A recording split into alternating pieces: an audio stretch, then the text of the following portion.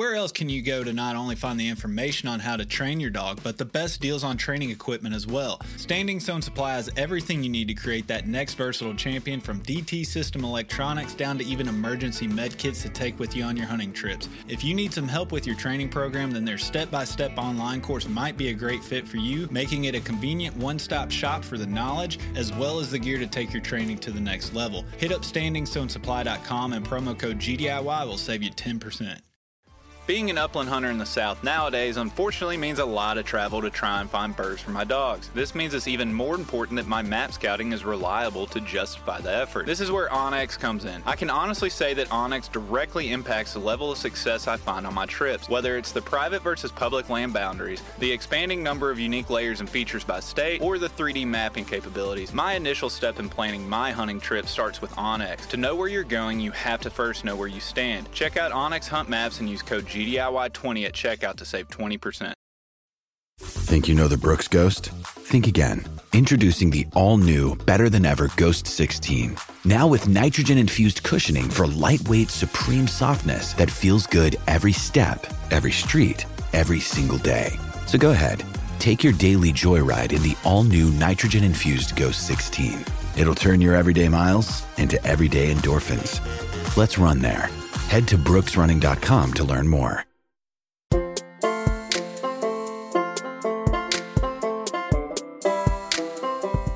If you just attempt and do and follow through with a force fetch program, you will learn a whole lot about that dog's whole makeup.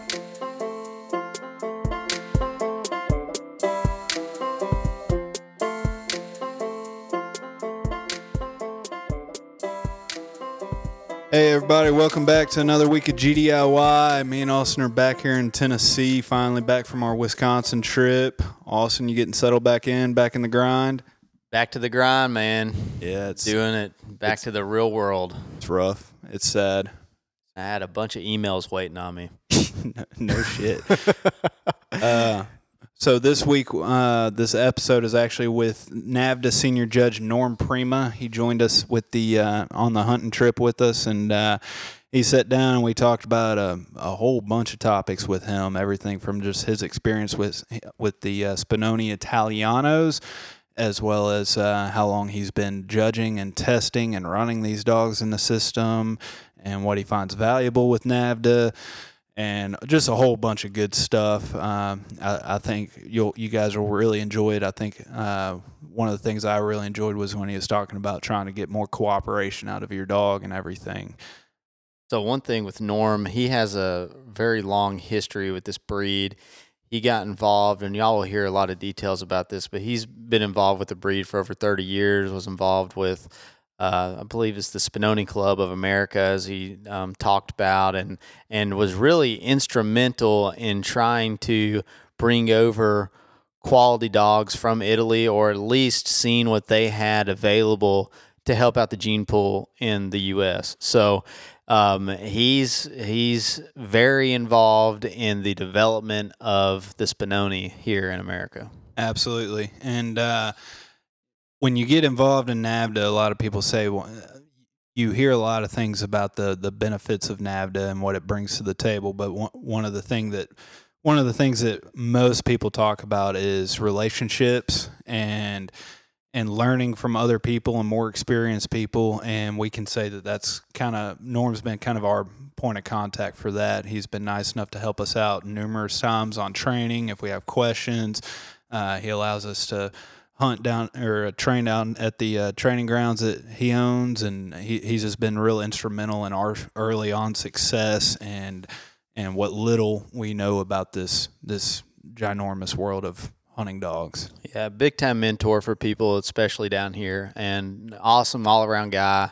Kind of like Bill, who we've had on earlier in the podcast. He's one of these older guys that really cares about extending, the dog training mentality and heritage and the hunting heritage on to other folks. And so it was an awesome week, an awesome time with him. I think y'all are going to enjoy the interview. Yeah, I'm glad he made it up to us, and he has a really interesting take on how to train dogs in general, not just Spinonis, but I really enjoy just watching his outlook on how to train dogs. It's a lot more on how to just bring out the dog's natural instincts and desire to work instead of forcing it on them. And we touch a little bit on that. We're going to have him on in the future to talk more specifically on training actual specific stuff. Yeah. And I don't remember how much we get into this in the podcast, but I'll go ahead and give him a shout out here. I mean, Brooke, his younger dog, I think she just turned 3 and doesn't have a ton of experience in the grouse or woodcock woods, but she was doing great. You know, by the end of the trip, being very productive and just an awesome dog to go hunt behind, and a totally different style of hunting. Yeah. That good change of pace, you know, especially for us, we're for me and you know, once you have your GSP, you know, we're used to a different style.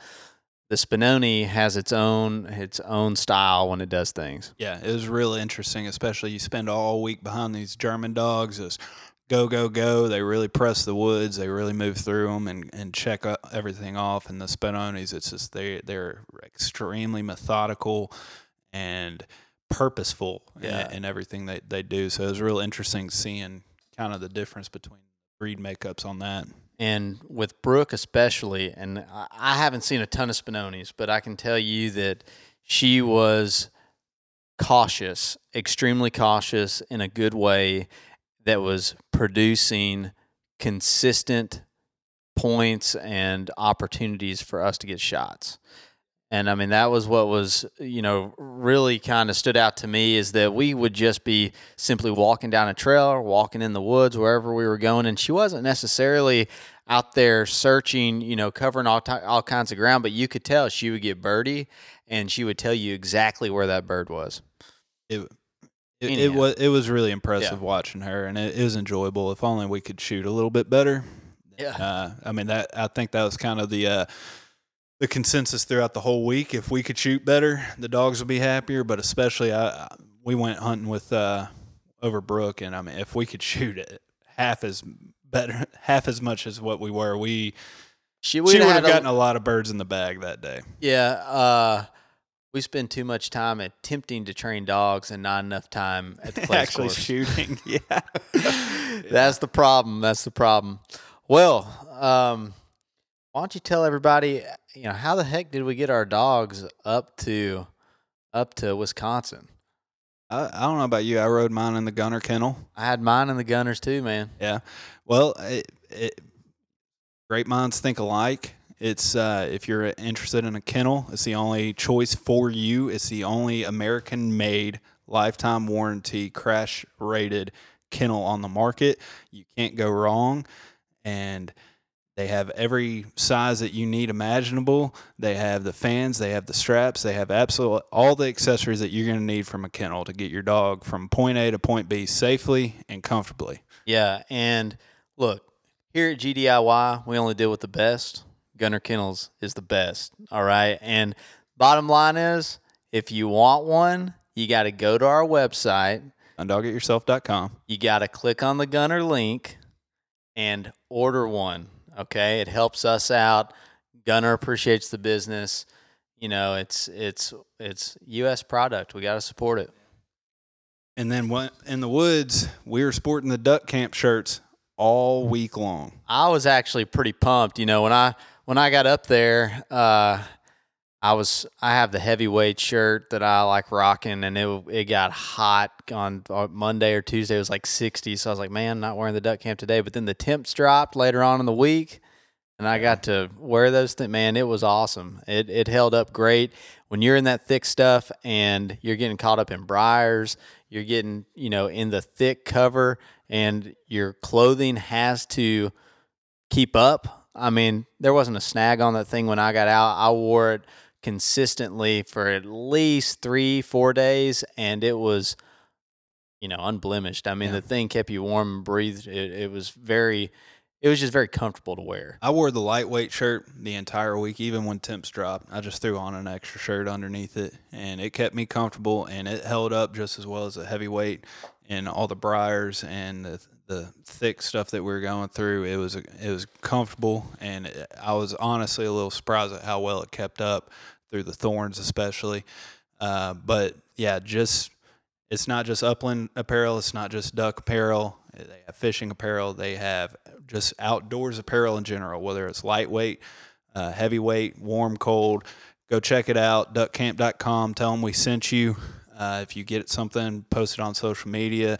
Just say, tag GDIY, tag Duck Camp, and just let them know that we sent you, and that's how you heard about them, and we'd really appreciate it. Absolutely. So this week, you got Norm Prima.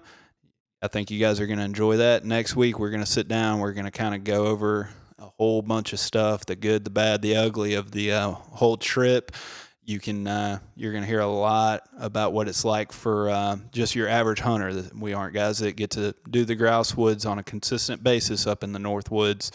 So you're going to get an honest reflection of what it's like to go hunting with some new guys, some guys that have done it a few times, and you're going to get a lot of good experience and stories out of that.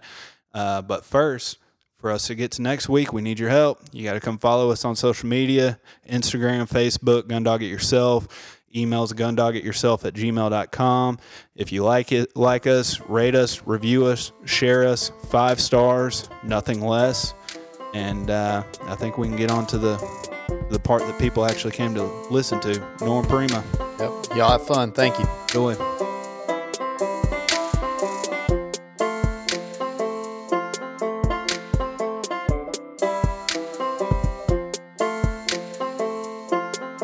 All right, everybody, we're here with the man, the myth, the legend, senior judge Norm Prima.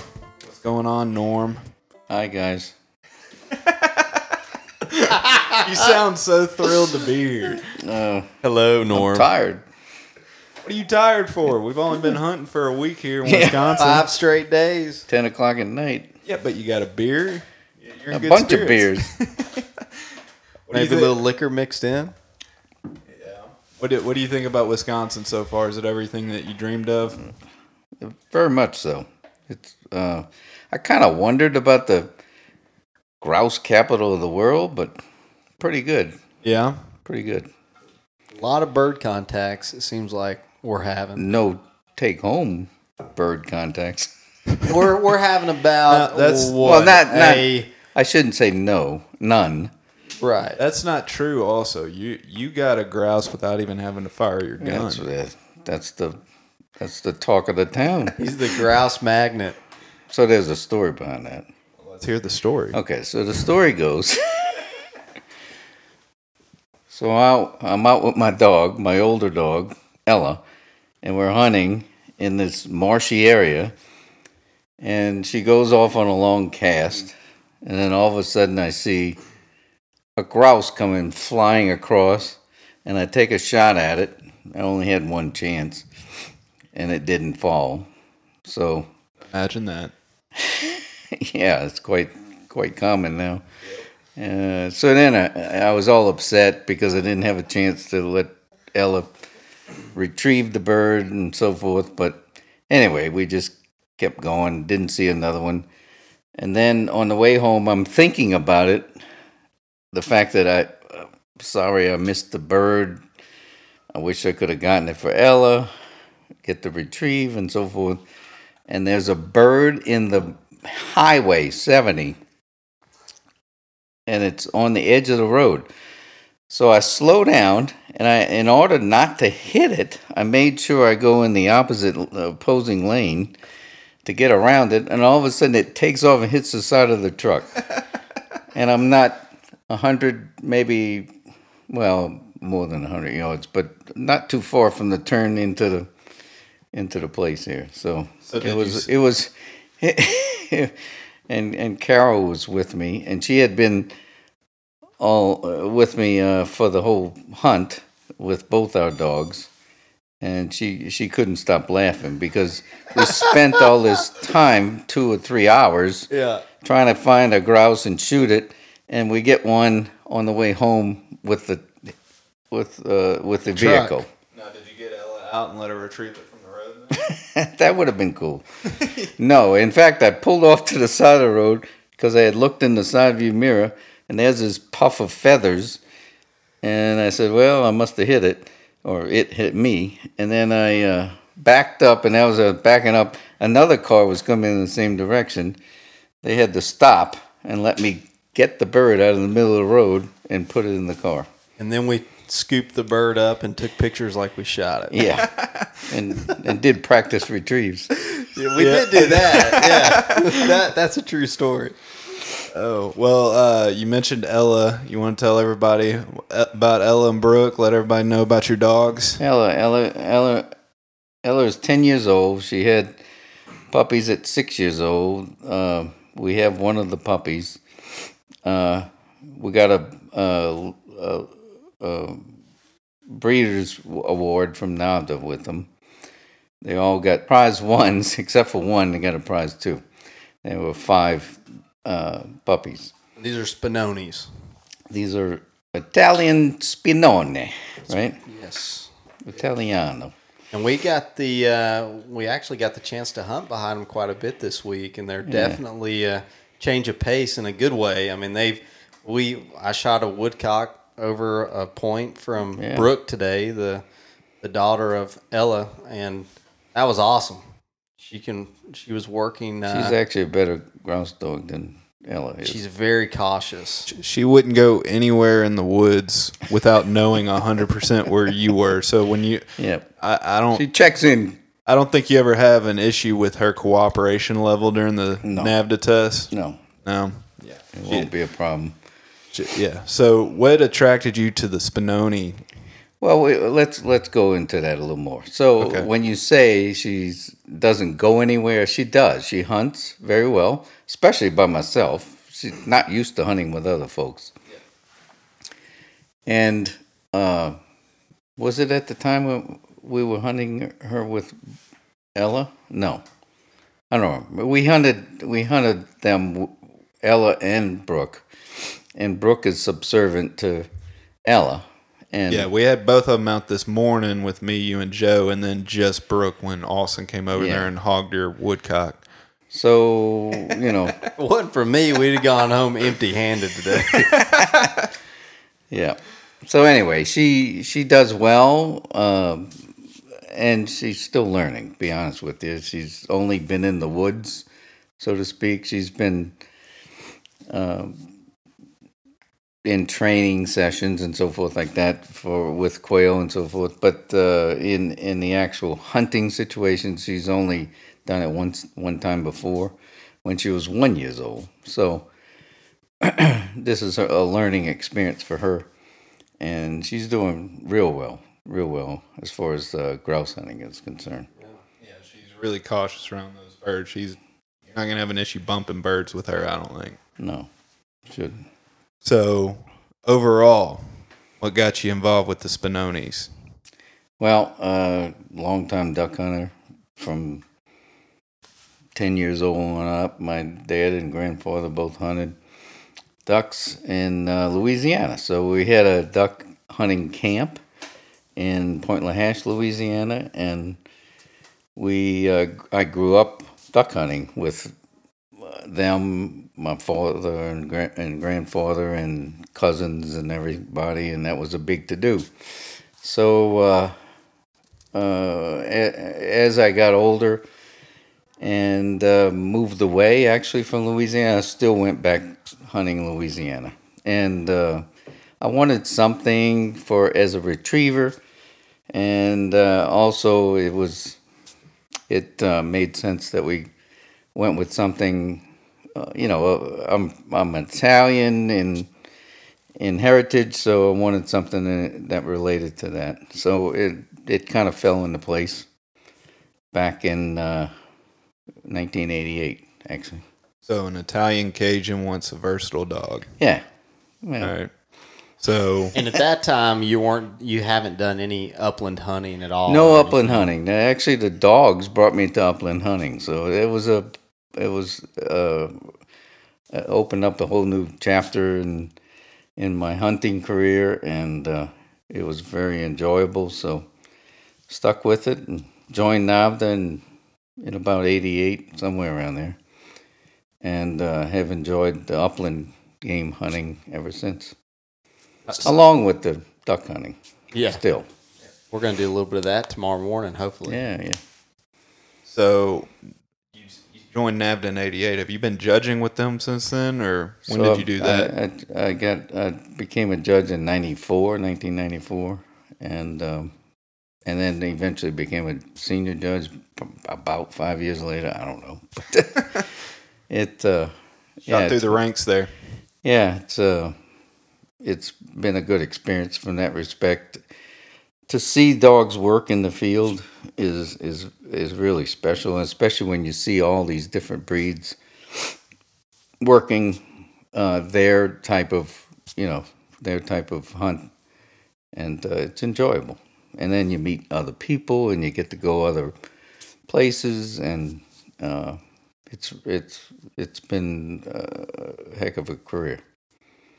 Awesome.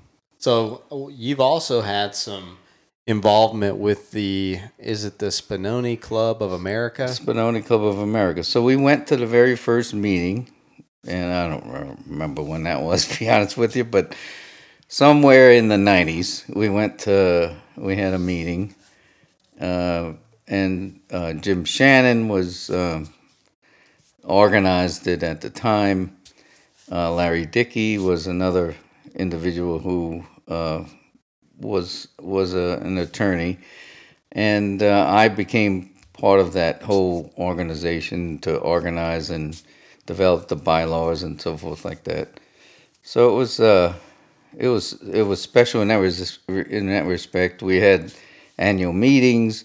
It was composed of other folks that were interested in hunting Spinoni, and it took off from there. It literally became the breed club of AKC once it became AKC recognized. So when you got involved with Spinonis back in '88, how many Spinonis were there known to be in the U.S.? It was, there's no way to know exactly, Right. But it was kind of assumed that there were, and from some facts, that there were about, at the most, 300 Spinoni in the whole country. Wow. And so at the time, we were actually concerned about the breeding pool of available dogs. So we organized a trip.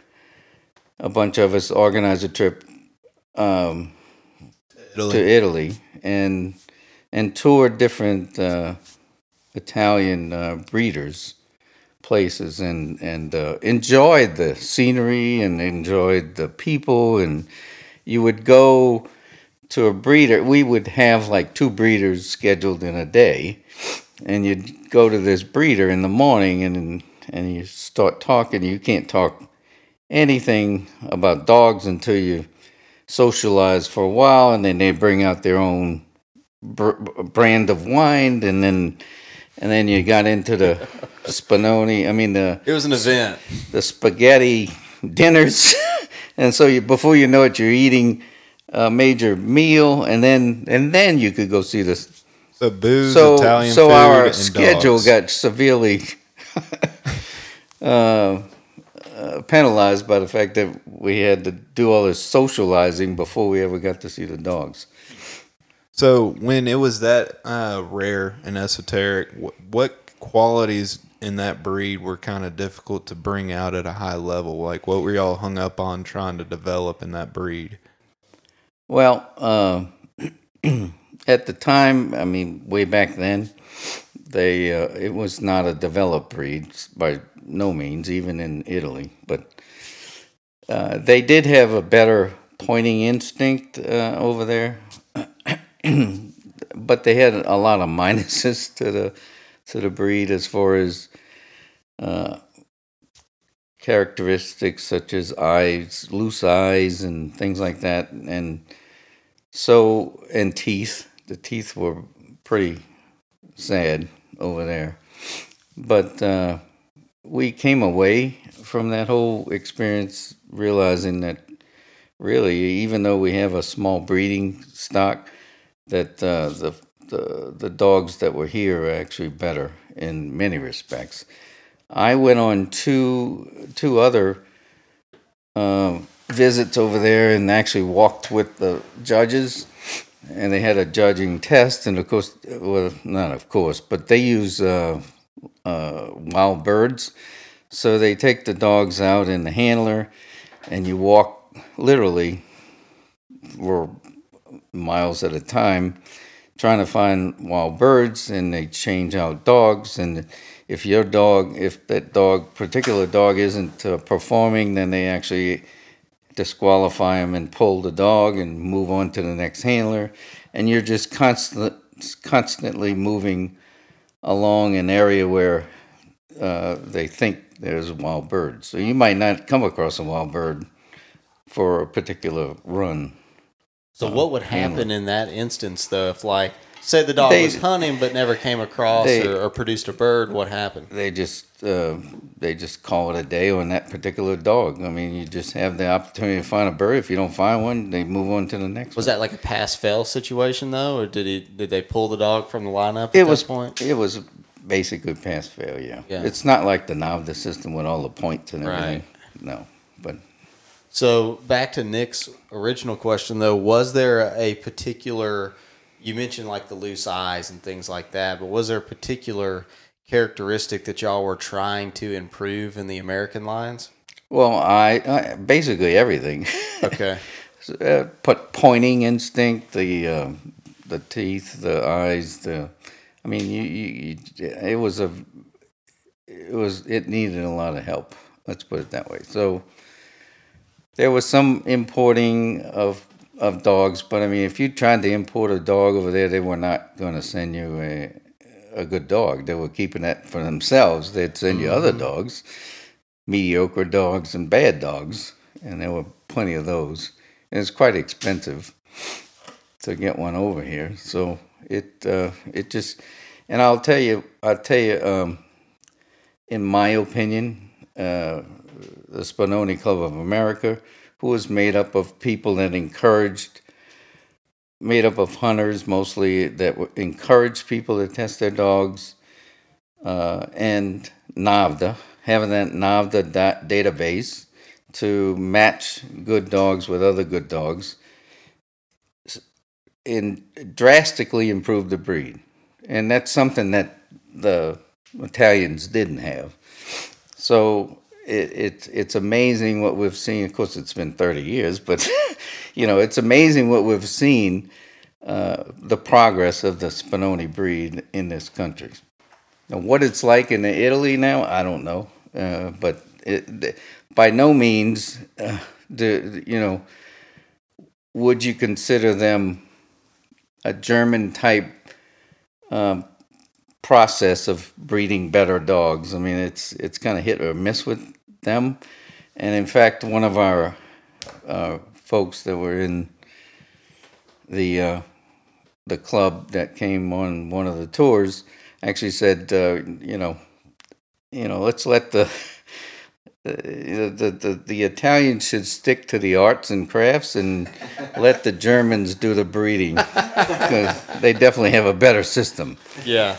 So over the years, you've had a number of Spinonis, and one thing in NAVHDA is you're not obviously just a judge, but you test these dogs, and you've taken a few of them to the Invitational. You want to touch on that and just kind of your experience of training and testing throughout the system? Through our system, NAVHDA yes. system? Yeah. Well, again, I think through that system and training dogs to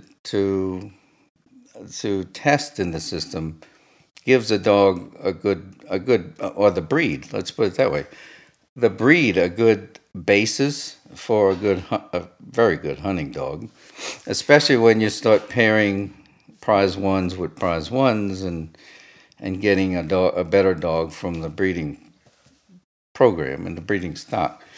And the value there is that you have that data that's available to back, the research and come up with a good match for your dog if you're interested in breeding them. So, out of all your dogs, how many did you go to the invitational with? So the invitational. All right. So of course, to get to the invitational, you got to get a prize one and utility work in NAVHDA. So I've taken actually two. Let's see. I've been there 4 times. 2 with my dogs, and actually 1 short hair. I ran for a friend of mine that was handicapped and couldn't do it. But the twice I went back. I tested one with my dog from Guido Melandracolo, and he's Italian. And I can easily say. What was that? Guido Melandracolo. Okay. I can easily say that was my best hunting dog. No doubt about it. When was that? Oh, come on. Drink 90s? Have another beer, maybe we'll remember. I think I went to the 2004 Invitational. Okay. 2004, I think. Somewhere around there. So that was, and then I went back the following year. She didn't pass because of pointing. I'm not sure why, but she didn't pass because of pointing. She got a 3 in pointing. So I went back. 2 weeks later, I tested her again in utility, and she got a prize one. So then I went back to the next invitational. And she didn't pass that one because we were sending on the 100-yard blind. She got all the way across. She went to the right, and the duck was to the left. And people that have tested an invitation will know that's the kiss of death. Anyway, she went to the right. So she went to the right and continued to the right, and then swam all the way across because the wind was to our back. Swam all the way across to where they were doing honoring at the water, and because they used ducks over there, and that scent was traveling across, and that's just the luck of the draw. I mean, that's all it is. So she came all the way back. I called her back, sent her again. She swam all the way across again, and then did the same thing. So once you get less than a 3, that would have been a 3 if she would have done it. Once you get less than a 3, you're not going to pass. So You're out. yeah. So she didn't pass. Now, is because this of a that. dog that you call the VC to me? Yeah. Okay. So we have a little graveyard of Spinoni, and it's probably 10 of them at my place in Pelham, Tennessee. And each dog has a little signature thing that relates to that dog. And, my male dog at one time, I had a male that was special, and he was like the Lion King. So he has a little crown, for him on the marker, the headstone. And then there's others that have different things. But this one particular dog that I feel was a VC. I have, as an inscription, it says V, has the letters V, C, and then a number 2, and then me, M-E. So VC to me, that's her. That's great. That's Belle. And then the second dog is Ella, my present dog. And she did well. She passed everything all the way up, and the last event was to send her on the 100-yard blind, and she goes out and starts a duck search, which is very difficult for them to distinguish. But to be honest, it's my fault because I didn't have her trained enough to do that 100-yard blind rather than go on a duck search. Yeah. Talk about Star a little bit. You said you went to, wasn't Star the short hair's name that you trained? No, it was Rebel. Okay, sorry, Rebel. So I helped train that, and I'm working out of town. I wasn't living in Tennessee, but I was working out of town. So whenever I came in, I would help my buddy train his short hair to do all the water work. So we did all the water work when I was in town, and then he had somebody else helping with the. And not to say I didn't help, but I mean this dog had so much desire. It would tremble sitting. I mean, not sitting, but it would tremble. Tremble. There you go. It would tremble standing on point. So, it was very edgy as to whether the steadiness was going to be there. So you would literally have to work 1,000 times harder on keeping that dog steady than a normal dog. And in the Goes back to that invitational- German versus Italian thing that we were talking about earlier. Yeah. Maybe just the drive. Yeah, the drive. And in the invitational, we go out, we're paired up with a griff. So it was just, it was just not a good pairing. And in different hunting styles and so forth like that. And What he's talking the about grip- here is in the field and the invitational. in the you get, invitational, it's a brace. yeah, you get paired with another dog that you have to run the brace with, and they obviously search and they have honoring and everything that they have to do with each other. So it depends on how well the other brace mate is in the field with you as far as how easy it is for you. So the other brace mate goes out and takes out a bird right off the bat, and then chases it, and and you're supposed to be At that level, that's it's unheard of. I mean, that's not unheard of. That happens, but it's just a shame because it ruins the brace mate's run also. Yeah. So then the dogs start losing respect for each other, and it just went downhill. He was steady for a good portion of it, but not enough because he didn't.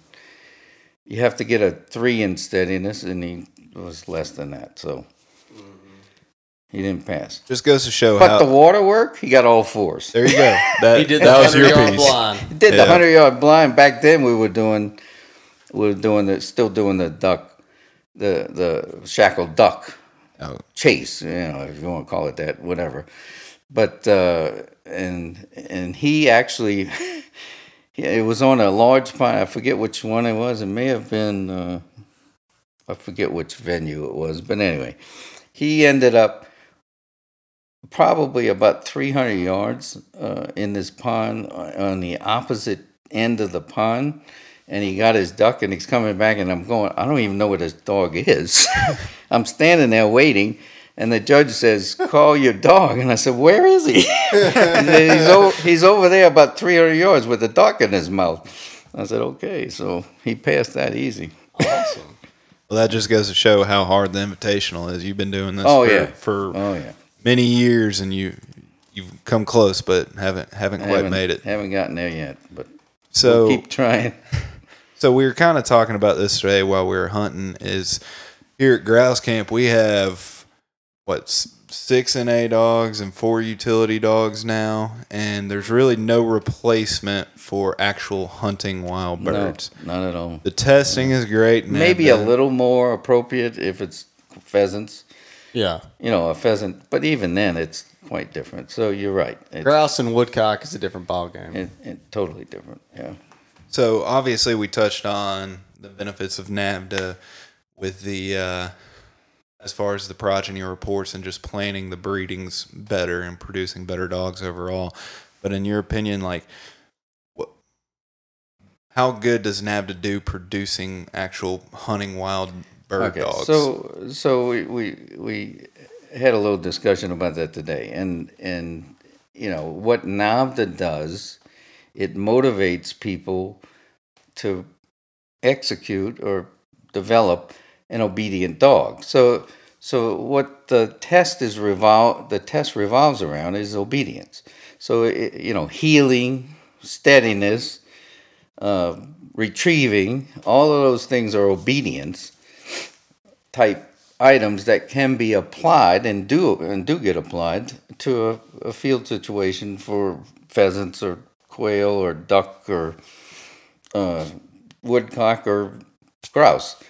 So having that obedience under your belt and to rely on goes a far way to actually developing game that you can take home with you. And so when it comes to finding the birds and doing it takes time for the dogs to develop into that.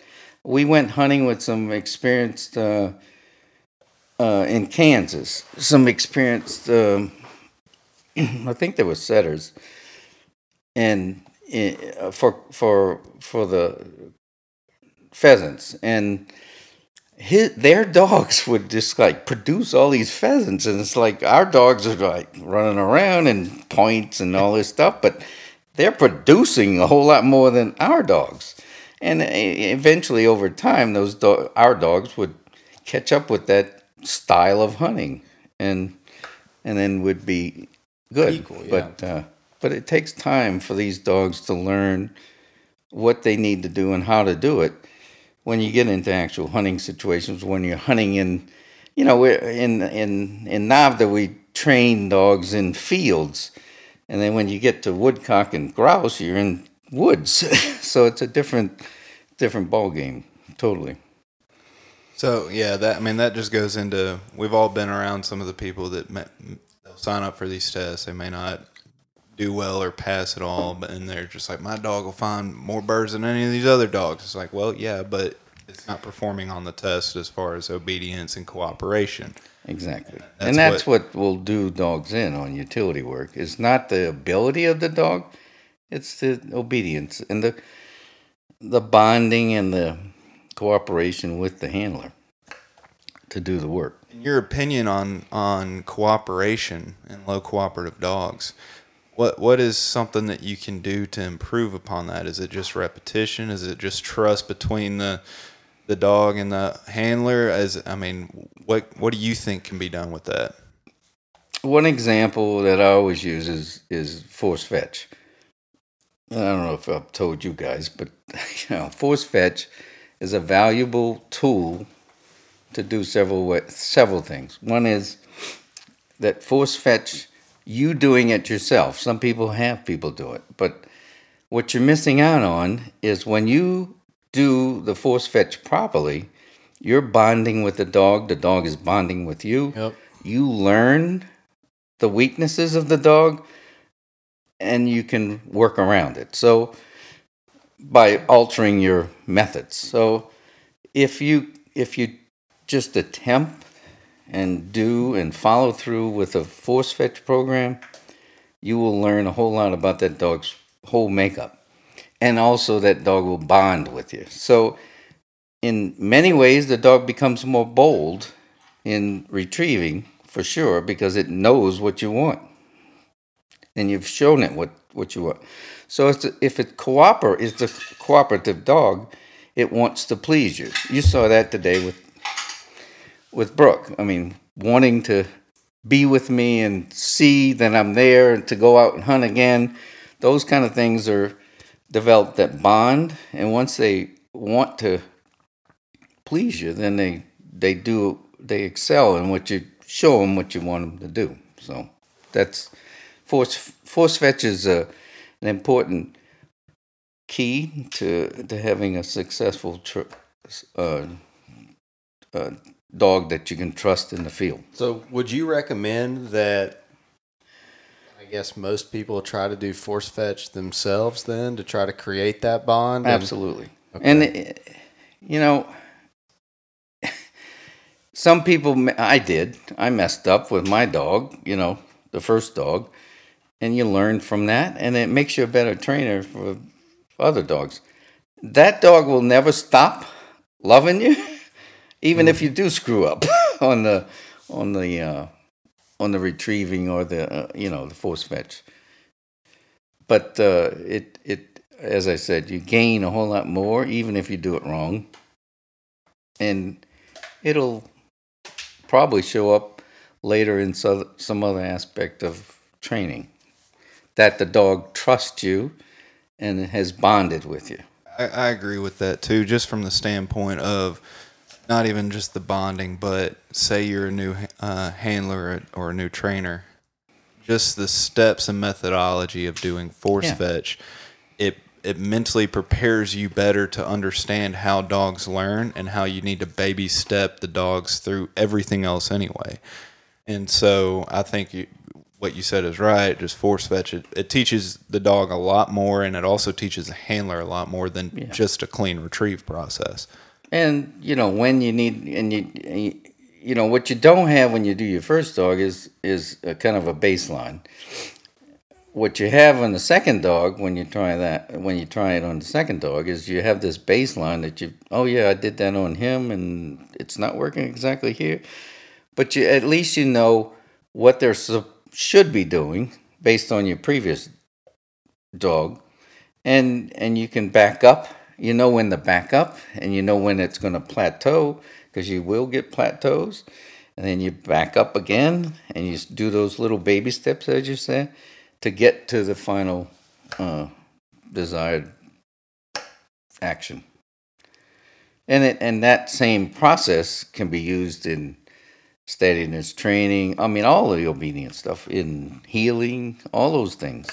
You can take those baby steps. If you learn to do it, which is a well-documented process now, through YouTube and all the podcasts and all this other stuff. I mean, back when I was doing it, it was like nothing. You read the Green Book.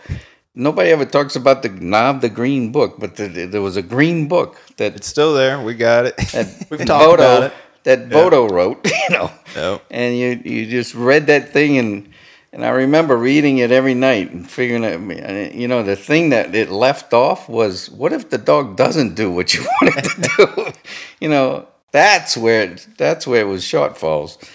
So I just expanded my reading to other authors, and it, and then you pull all that information together and you develop your own process. Awesome. So we've talked about force fetch for a minute, and we were talking about some of the good, natural characteristics of these Spinonis. Are Spinonis known to be just great natural retrievers? Is that one of the things? Well, that was one of the things that pulled me into that. I mean, besides being Italian, based, it was also the fact that they were, at the time, known more to be retrievers and trackers than they were to be pointers. So if you stop and think about the versatile dog, you got three aspects, right? It's pointing, which, the English pointers, I would say, are the experts at that. And then you got the trackers, which are the bloodhounds that actually do well in tracking better than anything. And then you got the retrievers, like the black labs and so forth that do that retrieving. So we're trying to develop a dog around those three aspects that does each of the things as well as possible, but nowhere near as well as the specialist. Yeah. So, what about as far as like the hunting style? We've noticed today and throughout the week that the trot, the famous Spinoni trot. Can you talk to the famous Spinoni trot? Absolutely. I mean, that's kind of a main characteristic that they have, is that they're not necessarily known to just run a field or anything like that, but they have a methodical way of going through and selectively, taking out cover or searching through cover. So talk to the listeners about that. All right. So let's go. Let's compare it to a well-known breed, German Shorthair Pointers. They really press the field. I mean, they travel. They're moving, right? And I would think. I mean, I've been around enough of them that eventually they get tired. Even yours. Yes. They get winded. They get tired and sore and everything else, and it's from pushing so hard through the field and woods or whatever you're using them for hunting. I'm talking about over the course of a day. So the Spinoni actually was bred to not run, not gallop like a lot of dogs do, but actually to trot through the fields, through the woods, whatever, and with all the goal. And again, it's with the goal of what versatile dogs were meant to be, which is to be an all-around dog. Use one for duck hunting today, and use the same dog to track your deer the next day. hunt rabbits or, or track deer, whatever. So and it eliminates the expense of having all these specialty breeds doing all these specialty type work. So the Spinoni in Italy was meant to be used for all-day hunting trips to find wild birds when weren't plentiful. So they actually developed the breed to do a trot. So they're trotting, and I have had, I mean, these guys that I have now, the two that I have now do trot. You saw them today, but I'm telling you, my male from his name was Dante. Dante you could watch him in the field, and his back would never go up and down. It was just this constant horizontal motion, and it was very efficient and very smooth, and he could just go all day if you had to hunting. So it's meant to be have that endurance to hunt them every day or all day, whatever the need might be, rather than change out dogs. Let's get this other dog out and do that one. So that's what the trot's all about. Yeah. Well, it definitely worked out. I mean, we watched her work the cover today, and if old Nick could shoot better, she'd have had some more woodcock in the Talking bag. about me too. Hey, I don't think anybody's accused me of being a dead eye this week. All right, Me too. Just It's one of those just so weeks. difficult hunting with the leaves still on the trees or the saplings or whatever, and trying to get a bead on a bird that disappears once it's 20 feet away.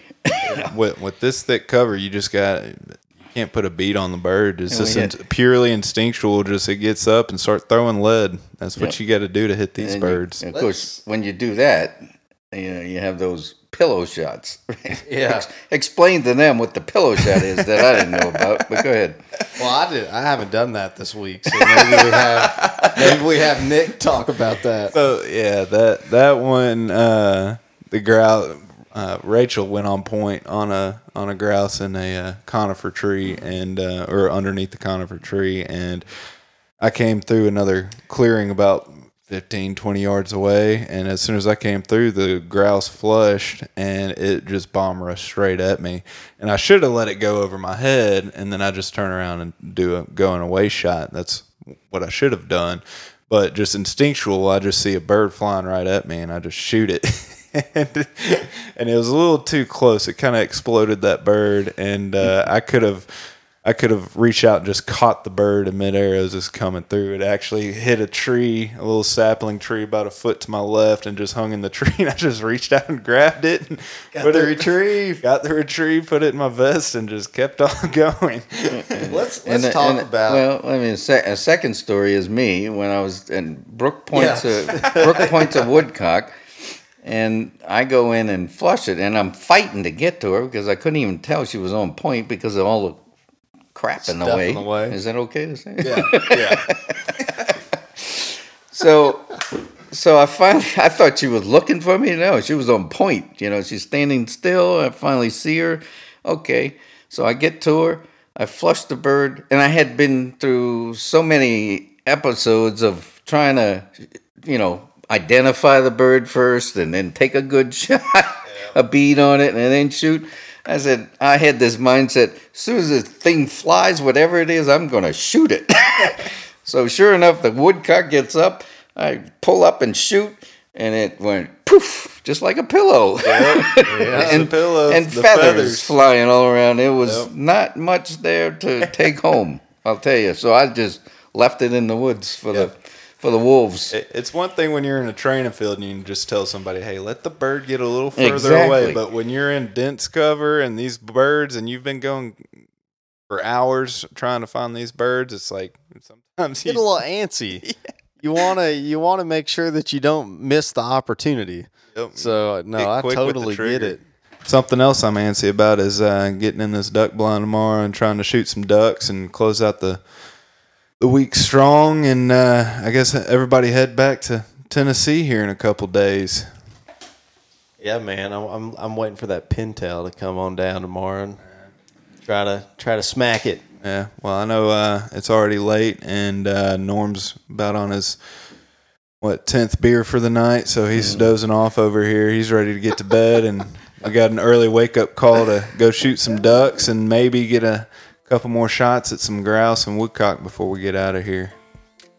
So, Norm, we appreciate you coming on and appreciate you coming up for the trip, and hopefully we can get you back on and talk more training-specific stuff, especially for specific testing, and let everybody share your wealth of knowledge with everybody. Well, thanks for inviting me, and I've enjoyed being with you guys. Yeah. It's always fun hunting together. Absolutely. Yeah, absolutely. Well, we'll be sure to do it again, and guys, we'll check back with you next week. Thanks for joining us.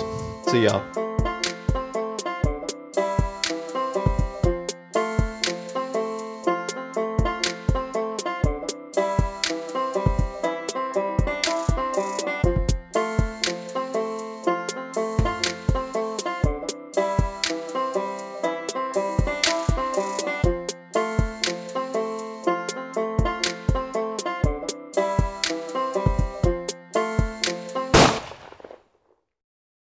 Everyone seems to have the same questions or concerns when they start trying to decide which kennel to purchase for their vehicle. Perhaps it's time to stop asking all the questions and just design the perfect setup that meets your exact needs. B-Pro Kennel specializes in designing and fabricating custom Premier dog boxes handcrafted right here in the USA from high-grade, lightweight aluminum. They'll get you set up with the size dimensions, lighting, storage, battery boxes with solar charging, and anything else you can dream of. Stop stressing over buying the wrong setup, just have to replace it again in a year. Go ahead and check out bprokennels.com and get exactly what you want. If you're considering changing your dog's food soon, then be sure to check out Eukanuba Pro Performance. Their science-backed formulas are designed to take your dog to the next level of performance. They also now have the new puppy formula to help your pup start strong and live active. When looking at all the different food options, remember Eukanuba to help power their ultimate performance. Hey, what's going on, everybody? It's Bob from Lone Ducks Gun Dog Chronicles podcast. I hope you just enjoyed the episode you just listened to. And if you did, I think you'll enjoy hopping on ours. We've got professional retriever trainers and upland bird dog trainers from across the country and world sharing their tips and tricks and great stories to help you and your dog get ready for the season. We'll see you there.